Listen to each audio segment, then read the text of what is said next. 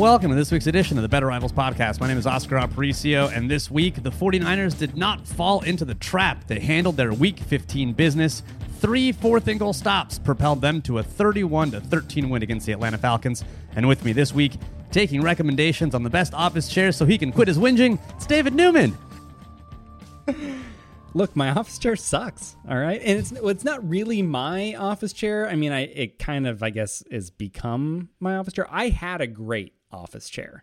And then see what happened when my daughter was born and I no longer was working full-time from home. And then my wife started working full-time from home. And so she kind of commandeered the better chair, which is understandable. But it means that I suffer for 3 hours a week while we record these live streams, and I hate it. Send Newman your recommendations. Do it. Just good office chairs, a good place to rest his bum, you know. I'm waiting for like the $1,200 gamer chair that someone sends you that's like, this is great. You know, it like has speakers here on either side, just so you can be immersed. Why not? Hear me everywhere. All right, so quick housekeeping before we get into the business-like win from the 49ers against the Atlanta Falcons. There's no Thursday pod this week because Christmas. We love our pagan holidays, and we love to take time off. And so let's go ahead and give everyone some time off. And so no Thursday. Also, the Niners play on Thursday. So we're basically going to not talk a whole lot about this Titans game. I'm sure we'll have some thoughts at some point early the following week there. I don't know. At some point. We haven't thought that far ahead yet, but not going to be a ton of Titans talk. All right, so let's get into this game against the Falcons because it starts really with 3 fourth-down stops. I mean, that is really the headline because especially this game had all the makings of a trap game.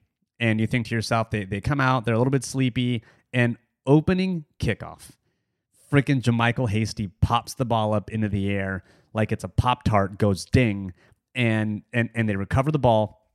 And I'm like, oh God, here we go. And we've said that this isn't a team that's always good enough to overcome those kinds of mistakes.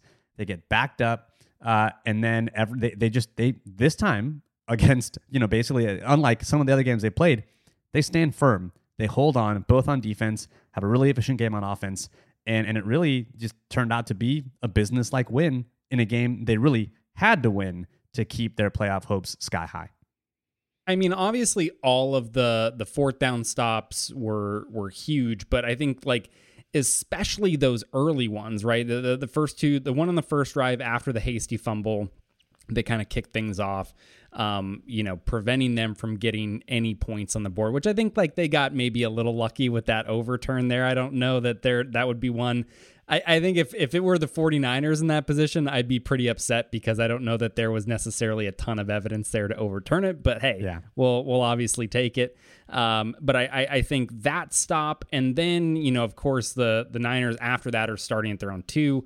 You get a good field position again for Atlanta on that following drive. You hold them to just a field goal. Like those 2 drives especially, and not allowing the game to get out of hand early and get the 49ers in a position where they were trailing. I mean, it'd be very reasonable if Atlanta, after those 2 possessions, are up 14-0. Yeah. Right. And so the fact that it was only 3-0 at that point and it allowed everything for the 49ers offense to stay on schedule, I think was absolutely huge. Yeah, I mean, on the whole, the Falcons really continually failed to capitalize on good field position. Atlanta never once started a drive inside their own 20-yard line. They started 2 drives that failed in San Francisco territory. Basically, they started them at Santa Clara University, just in Santa Clara already in that territory. And it was just nope, not going to happen, not going to score points. And that was good because it allowed the 49ers to basically stay on schedule on offense and not have to do the thing that sometimes gets them in trouble, which is just go throw early and often and kind of increase their margin of error. Now, the Niners did have to work a little bit harder for their points. They started 4 possessions inside their own 10-yard line. And every time they started outside of their own 20, they scored a touchdown. Yeah, that contrast I just think is so interesting to me. We're obviously going to talk a bit more about the 49ers offense in a minute here, but I think just looking at the field position, which is something that, I don't know, it doesn't always get talked about too much is like a big factor in the game, but usually you see a team or a game where one team is starting consistently near midfield, has multiple drives in opponent territory, they're starting in opponent territory, and the other team has a bunch of possessions where they're backed up in their own territory, right, and are having to go on these crazy long drives. That doesn't often work out for the latter team there, right? Like they're just having to do a lot more work to get points on the board, and the 49ers were up to it in this case. So I think, yeah, it was just impressive that they were able to kind of overcome those early obstacles and not let that field position kind of drive them into a hole in this game, which could have led to a very different result. Yeah, we haven't talked about field position battles since like the Harbaugh days. That was like a regular feature in our pod back then. But yeah, this wasn't a game that on paper you would think the Niners are going to, especially because, I mean, they didn't score very many points in the first quarter, but then they exploded 14 in the second, 14 in the second, 14 in the third, and that basically sealed the deal. On defense, though, before we move to the offense, this was a victory, I think, that was fueled by the defensive line. I think DJ Jones had a good game, a couple of impact plays early. On the initial goal line stand, he clogged up the run on one of the run plays. He had pressure on Matt Ryan on the Falcons' third drive, which eventually they were able to extend the drive. But he was there, and he just looked like he was overpowering the interior of the Falcons' offensive line. And then you get to Nick Bosa, and I feel like his sack really turned the game around. His 15th sack, 15 sacks, man. That's a lot. Been a little bit. It's been since the Aldon Smith days, those early couple of years where we had a guy like that. I know, but he's got 15 sacks, and that was the play that really tilted the game. I mean, strip sack, Warner recovers, the Niners go down, and they score a touchdown. And the game really never felt in doubt after that score. Like it got like maybe a little close there, and then there was another, like fourth down stop. But that after that just march down the field, score, it was like, okay, cool. This is toast. I mean, taking advantage, right, of their opportunity. That was the one time that they were able to start in Atlanta territory this entire game, and you go down there, you capitalize with a touchdown. That was big, and absolutely agree. I mean, the defensive line really kind of like was the reason I think that all of this stuff that we're talking about happened. I mean, they were just, Matt Ryan back there was constantly, it felt like he was having to bail and, escape pressure, and just never was able to really sit comfortably on his spot, find a receiver, make a throw. Even on some of those ones, where he completed him a little bit further downfield, right? It was quick timing, and it always looked like there was somebody about to close and hit him if he didn't get rid of it immediately, right? So it was just like, it was a rough game for the Atlanta offensive line there, and I think you saw guys like Jones and Bosa, Arden Key, made some big plays in there as well. So I think everybody, even Ebukam got in there against the tight end, got it for a sack, right? So everybody kind of getting involved and having an impact up there. Yeah, once Ebukam gets involved, everyone's eating.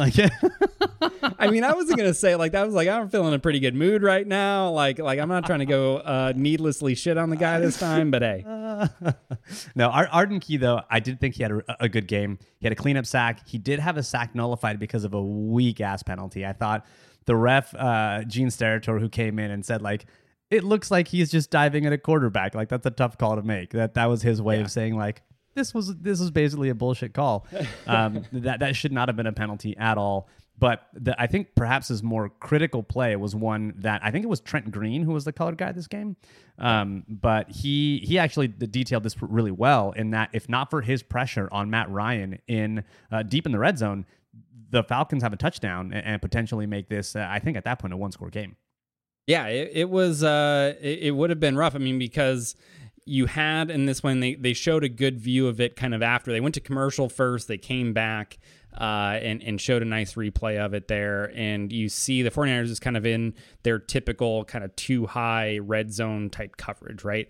And it's actually quite surprisingly, like an initial look, I was like, I kind of think that's Marcel Harris. I want it to be Marcel Harris in my mind, but I think it was actually Fred Warner that drops this coverage. So Fred Warner, being the whole player in this coverage, is responsible for ultimately matching kind of the final number 3 receiver, who, because of this, like, so initial alignment, he had the back, and you kind of see him open with the back. The back goes wide to the flat, though, and you see, I forget who it was that was ultimately the open receiver that comes across on like that shallow crosser.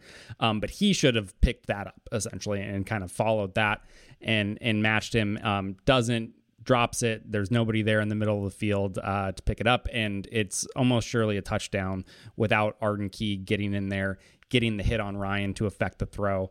And so, yeah, it was just, I think overall a really positive game for him. He had a number of, positive plays, good pressures in some key situations.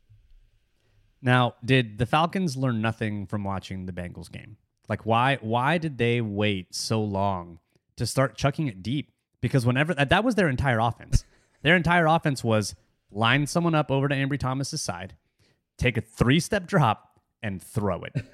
And something good is going to happen, at least for the Falcons, not for Ambry Thomas. Ambry Thomas has the unique distinction of what, in my opinion, is basically getting like reverse mossed. Like, he actually had the ball, and somehow Kyle Pitts still ends up with the ball in his hands and almost makes a catch if he gets his other foot down.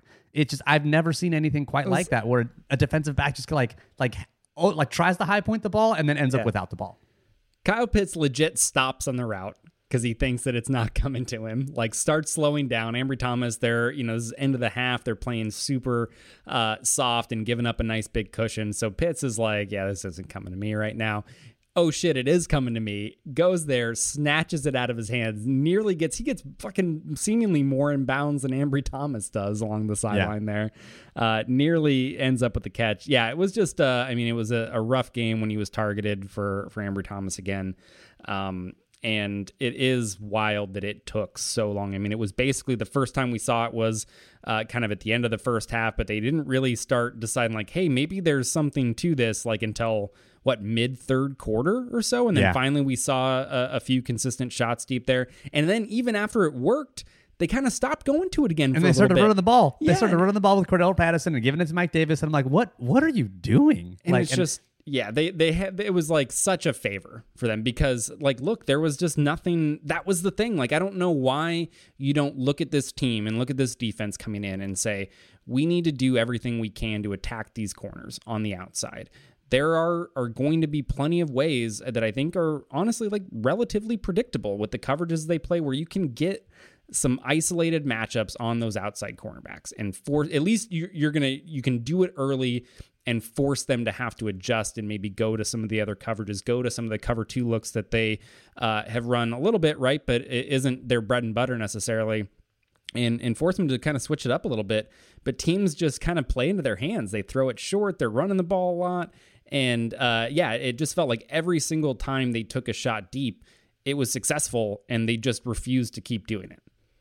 And one of the times they went deep was on a concept that we've covered on this pod before, but is just a really, really effective concept, especially against some of the stuff the Niners like to run, and that's the Mills concept, where you have kind of an underneath in-breaking route that holds the safety, and then you run a post behind it. And this was just, it was a deep shot to Zaccheaus, and they complete it, they get it. I think it was their longest play of the game easily. I think it was like 56 yards or something like that. But they have these in their arsenal. They can throw these bombs. Matt Ryan is capable of completing these passes, and yet they're going to go ahead and just run the ball because Arthur Smith, wants to win the game on the ground. But yeah, they had their opportunities, but even then, I think that the defense still, even with those lapses, because of the 4th down stops, because of the defensive line, was able to kind of recover and stay on top. Yeah, and one note too on that Mills play, just from the broadcast standpoint, kind of correction from them is like he calls it, and I understand why he's doing. He's maybe just trying to simplify a little bit too much here, but kind of Trent Green called that coverage that they're in is like a 3 deep coverage, right? Because you do technically end up with 3 deep defenders, but the concept that they're actually running, right, is cover 6, and so that means to the side that the ball is thrown there, they're actually running quarters, meaning, and the big difference for that is basically how responsible is Jimmy Ward for allowing this to get behind him, right? If this was a true like 3 deep look, he's going to be middle of the field safety type. He should be getting back deep to help on this. And so you can kind of forgive Norman a little bit because he's expecting another deep defender there on the inside to be able to help him out. When it's quarters, that's not the case, right? That once that inside slot receiver goes vertically like he does, then Ward has to be responsible for him. So he has to pick that up, and Norman becomes kind of isolated on an island at that point. It's all him to stop the post. Obviously doesn't go so well. I mean, so they hit there. Obviously they were able to get Ambry Thomas a few times. And it's just, I mean, it was very fortunate that they didn't go to this more frequently. Yeah, I mean, ultimately the optimist looks at this performance from Ambry Thomas and says, he's got to take these lumps. He's got to work through it. You know, he's a rookie. He's gonna learn. He's gonna do these things, and there's some truth to that. I mean, he's got to understand and realize positioning, how to look back at the ball, where to, last week it was where to punch, where not to punch the face, and instead to set a target a little bit lower, and so I do think that these things hopefully are a few bumps in the road of his trajectory that help him learn how to become a better NFL corner. But you can still believe that and absolutely acknowledge that this was a very rough outing for Ambry Thomas. And hopefully he improves and does learn from these not too spectacular plays. I mean, I think even somebody posted in the Discord during the game, right, that Crocker even said, like, look, man, maybe you need to get him out of the game at this point, who, as a former DB, is usually, like, pretty kind to the DBs, right, and is trying to give them the benefit of the doubt. And so I think, you see, a former NFL defensive back saying, like, man, this isn't looking too good. Maybe we need to get him a break, is a tough look for him. But yeah, I think there is certainly, a good argument that he needs that time, right? It's tough to balance that with trying to be good and make a playoff push right now. All right, we're going to talk about the offense, but before we do that, we're going to take just a brief break to hear from our sponsors. This week's pod is brought to you by TickPick. 49ers football is finally back, and there's no need to exhaust yourself searching all over the internet to find 49ers tickets anymore, because TickPick, that's TickPick, is the original no-fee ticket site, and the only one you'll ever need is your go-to for all NFL tickets. TickPick got rid of all those awful service fees that the other ticket sites charge, which lets them guarantee the best prices on all of their NFL tickets. If you don't believe it, and you can find better prices for the same seats on another ticket site, TickPick will give you 110% of the difference in the purchase price. The 49ers have just 3 regular season games left, and if you want to go see them this season and not have to refinance your home to afford a ticket, visit tickpick.com/rivals today to save $10 on your first order of 49ers tickets. That's tickpick.com/rivals. On offense, this was a clean and efficient performance. There's an asterisk by clean. We'll forget the fumbled snap from the offense. Okay. This is like, clean with a stain that no one notices. All right. It's, sorry, stain just got me thinking about butt. And did you see Matt Ryan spank his offensive lineman after the false start? I did not, but oh man, wow, I'm sad that I missed it. Oh man, it was the early false start, and it's like 3rd and 1, and they false start, and he gets so mad, and he just goes whap, and just completely smacks him. Did he go to the Urban Meyer School of Discipline? Oh man, he was mad, and he whacked his lineman, and I do want to go find it again, but this was, for the 49ers, a clean and efficient performance on offense. They averaged basically .333 repeating bar EPA per play, and that figure would lead the league by a considerable margin. Green Bay is currently number 1 in the NFL at .101, and so basically they're like tripling that. And so their efficiency in this game was very, very good.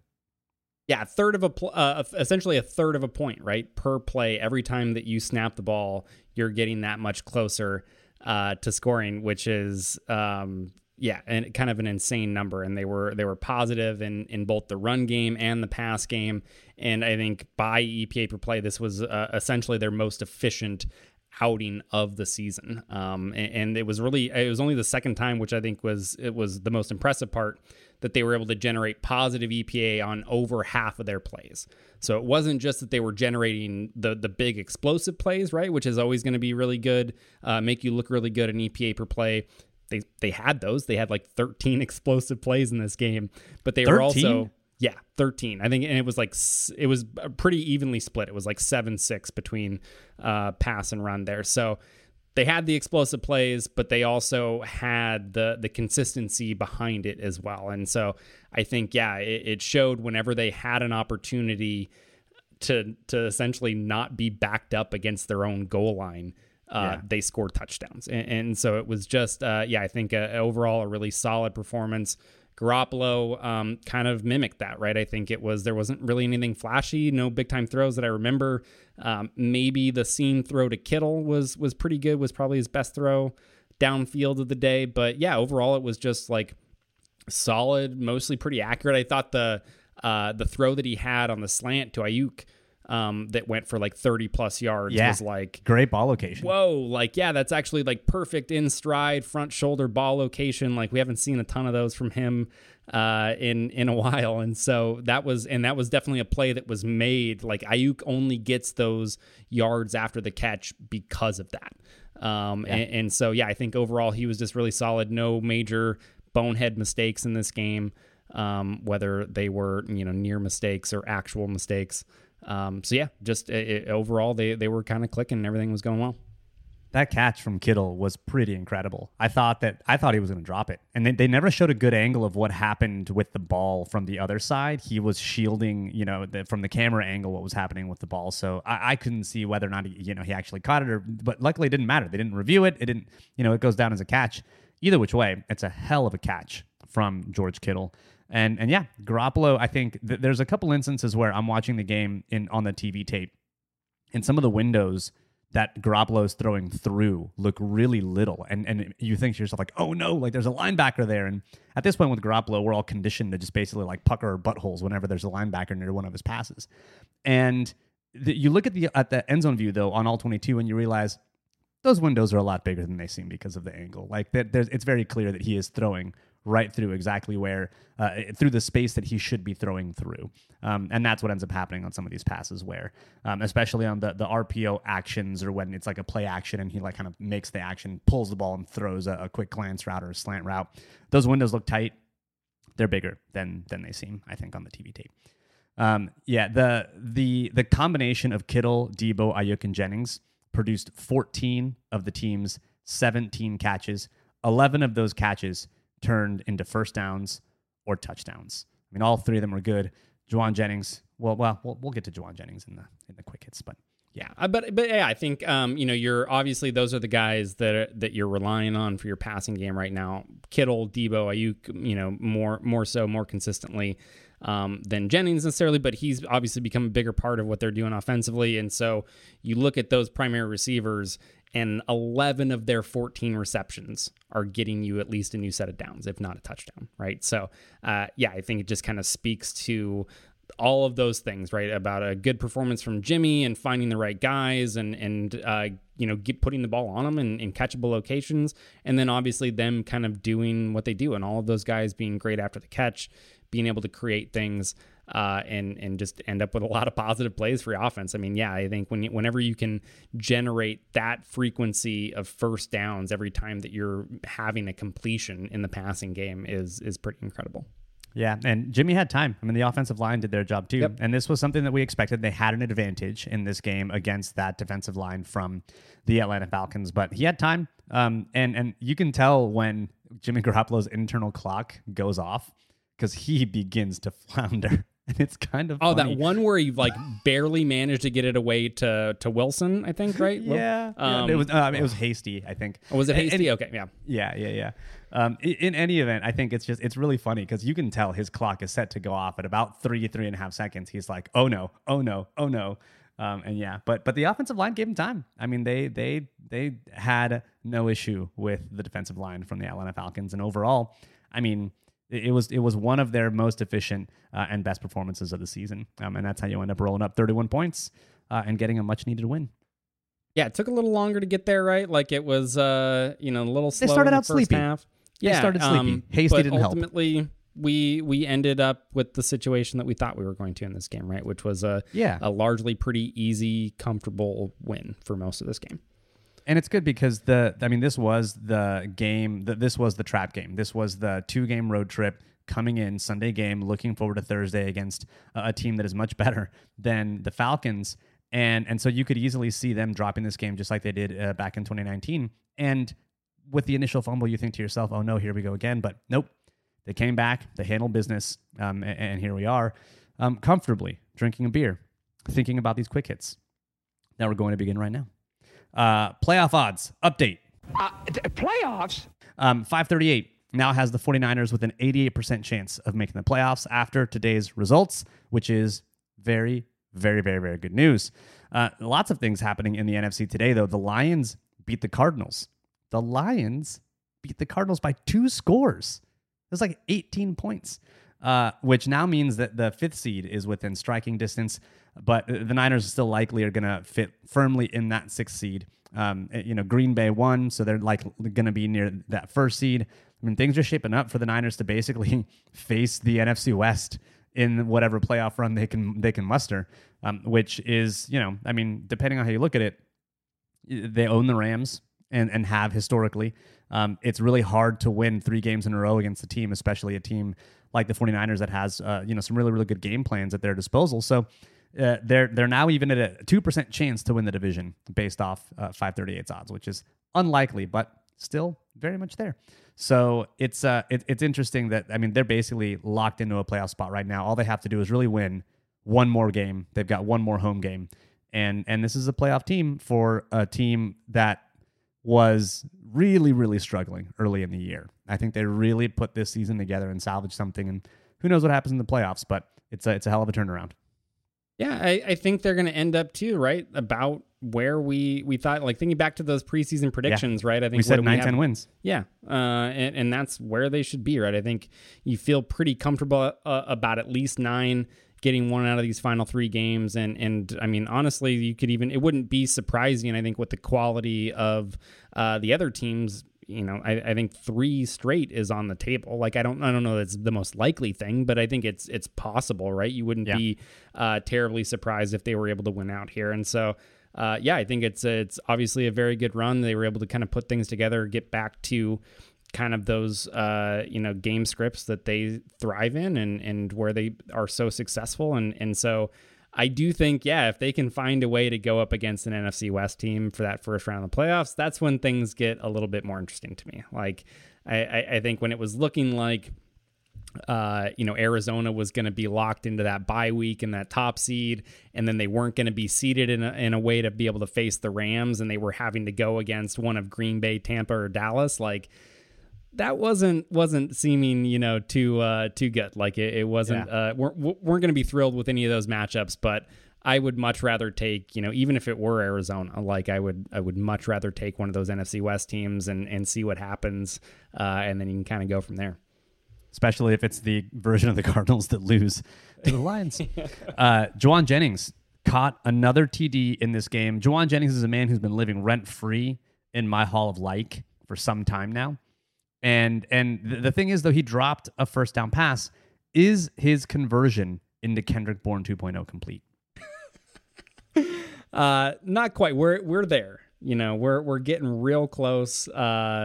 We need to see a couple more like really difficult catches. Yes, they're mixed in there, right? That's kind of the final piece of the puzzle. But yeah, I think he had actually 2 drops in this game, which was not ideal. And so, we're getting some good plays from him. I mean, the tackle that he breaks and he gets the first down on one of those plays, great, but 2 drops. We need to see some more highlight level plays, like really break something, either something long, nice run after the catch, some sort of crazy contested catch, and then the conversion will be complete. And ideally, some kind of a dance, like some kind of a patented dance, whether it be in practice or not. And I think that then makes the conversion all the way there. Deebo Samuel can't quite do everything. Won't be pushing for a starting quarterback role anytime soon. Not a great throw from my guy. Not necessarily one I would be itching to dial up again. If I was Shanahan, I would look. He hit someone in the numbers. Okay, he hit someone in the numbers. That's all you can ask for? Yeah, I mean, fair enough, right? Defensive back, right in the back. Not a great throw for my guy, but we finally found the one thing that we cannot rely on him to do. He tried very, very hard. Special teams still an issue. JaMycal Hasty fumbled on the opening kickoff. You can't really put that on Richard Hightower at all. Like, dude just got hit with a giant plastic helmet on his forearm and the ball popped up, right? But the Niners did allow the longest punt return they have all season in this game. after Mitch Wishnowsky didn't seemingly employ the kick that makes the returner fumble. Where was which it? I don't know. I thought we could just call these up on demand. Where is the kick that makes the returner fumble? He didn't use his banana kick. He didn't use the knuckleball kick. He didn't even use his urban kick, which I thought was a fantastic idea from you Missed last opportunity. week. Really. The question I think on a lot of people's minds is whether or not this is going to require some kind of a coaching change or whether or not Richard Hightower should be fired. I think I still maintain that up until now, like this is the same special teams coach the Niners have had the entire time that they've been in San Francisco. Richard Hightower has been the special teams coach since 2017, and they have been largely okay. They've been largely fine. Outside of not having a returner, they've been good, and in some seasons, it's actually been a strength, especially in 2019. I think this speaks more towards who is playing special teams as bottom of the roster players than it does necessarily Richard Hightower. Yeah, I agree. I think when you look at it specifically where so many of their injuries have been to, right? I forget who it was. One of the recent broadcasts kind of made this point where it's like, you know, a lot of their injuries have focused on running back and then on linebacker, right? And even you would say like DB as well, right? And those are your kind of core special teams players. I think those are the guys that are usually going to have the biggest impact. And so then suddenly when you have starters at those positions that are hurt and you're having to bring up the depth guys and make them starters, then you're having to shuffle things around on special teams and put guys out there who wouldn't normally be out there. And so I think that's just kind of the situation that they're in right now. Yeah, I think it would be pretty harsh to immediately look to kind of make a coaching change based on that situation. And finally, I did go to Santa's Wonderland in College Station this weekend. I did Christmas in Texas this week with my in-laws and that family, and I ate an ungodly amount of kettle corn. I think I feel about kettle corn, David, the way that you feel about ice cream. Like 1 pint is not your personal serving. That's the shade that you were throwing at me when I was telling you that, like, my wife and I split a pint over the course of a week, and I thought that was normal, and you were like, for a dwarf, and I was like, I just don't eat that much ice cream. But I plowed through this ginormous bag of kettle corn. Like, I might go grab it and show it here in the live stream in just a second. But we were basically there's no like small bag. There's no such thing as a small bag of kettle corn. It's just it's so a good. Giant, massive fucking bag. It's a tube. It's like, and it's so big, and it's delicious. And I just want to go ahead and put it out there. It absolutely is the real MVP. And I feel like there's a tie-in with George Kittle, like Kittle corn. I feel like I've heard that somewhere or something. I don't know, but all I'm saying is we have an opportunity to basically slap some kind of George Kittle sticker on a kettle corn bag, make it Kittle corn, and have the hottest selling snack in the Bay Area. Look, why are these sponsors not just crawling down, like just scrounging for opportunities on this pod right now? We've got the Kittle corn, we've got the squirrel nut butt. Like, hit us up, all right? We are versatile. We can get all of these ads in here. There's room for everyone. It's probably because we talk about urban punt returns and things of that nature. But, we'll see. We'll give them a holler. We'll see what's up. That does it for this week's edition of the Better Rivals podcast. You can find me on Twitter at Better Rivals. David, tell them about the Patreon. Patreon.com/Better Rivals. A place where you can avoid those ads if you want to. Even if they come, that's your safe space from the ads. You can hit us up there. You get the live streams on the pods. You can watch those on demand if live's not your thing. You get the weekly video breakdowns. You get the Discord. Head there, support the pod, buy us a beer. We love you. This was a fun week, an efficient week, a good week. Thanks again for tuning in. Have a happy holidays, since we won't talk to you until after this week's games. But thanks to everyone who's tuning in. Thanks to those of you that bought this delicious beer that I had on this podcast as a family business, local brewery out here in Texas. It's delicious. It's awesome. Thank you. This is yours. Well, it's mine, but it's because you bought it. So thanks to everyone who tuned in. Thanks to all the patrons. And as always, go Niners.